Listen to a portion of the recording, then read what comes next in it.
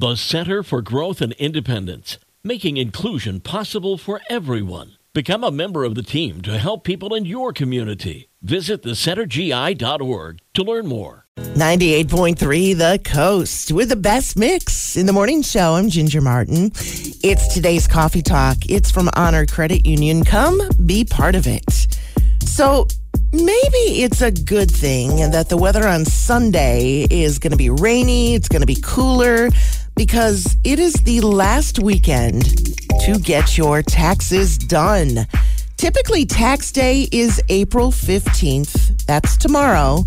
And because it falls on a weekend, the IRS is giving everyone until Tuesday, April 18th, to finish their taxes.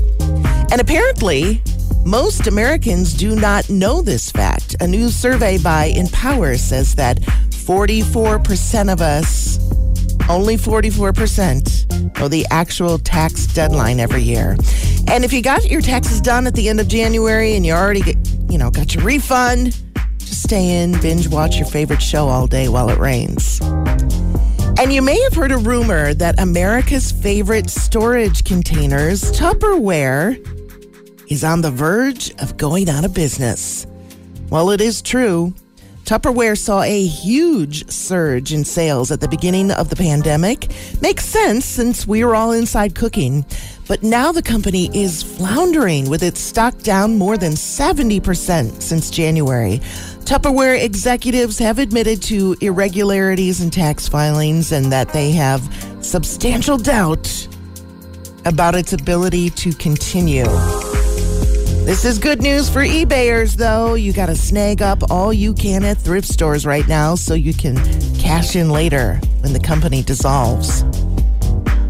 And do you have a signature scent, a favorite perfume that when people smell it, they think of you?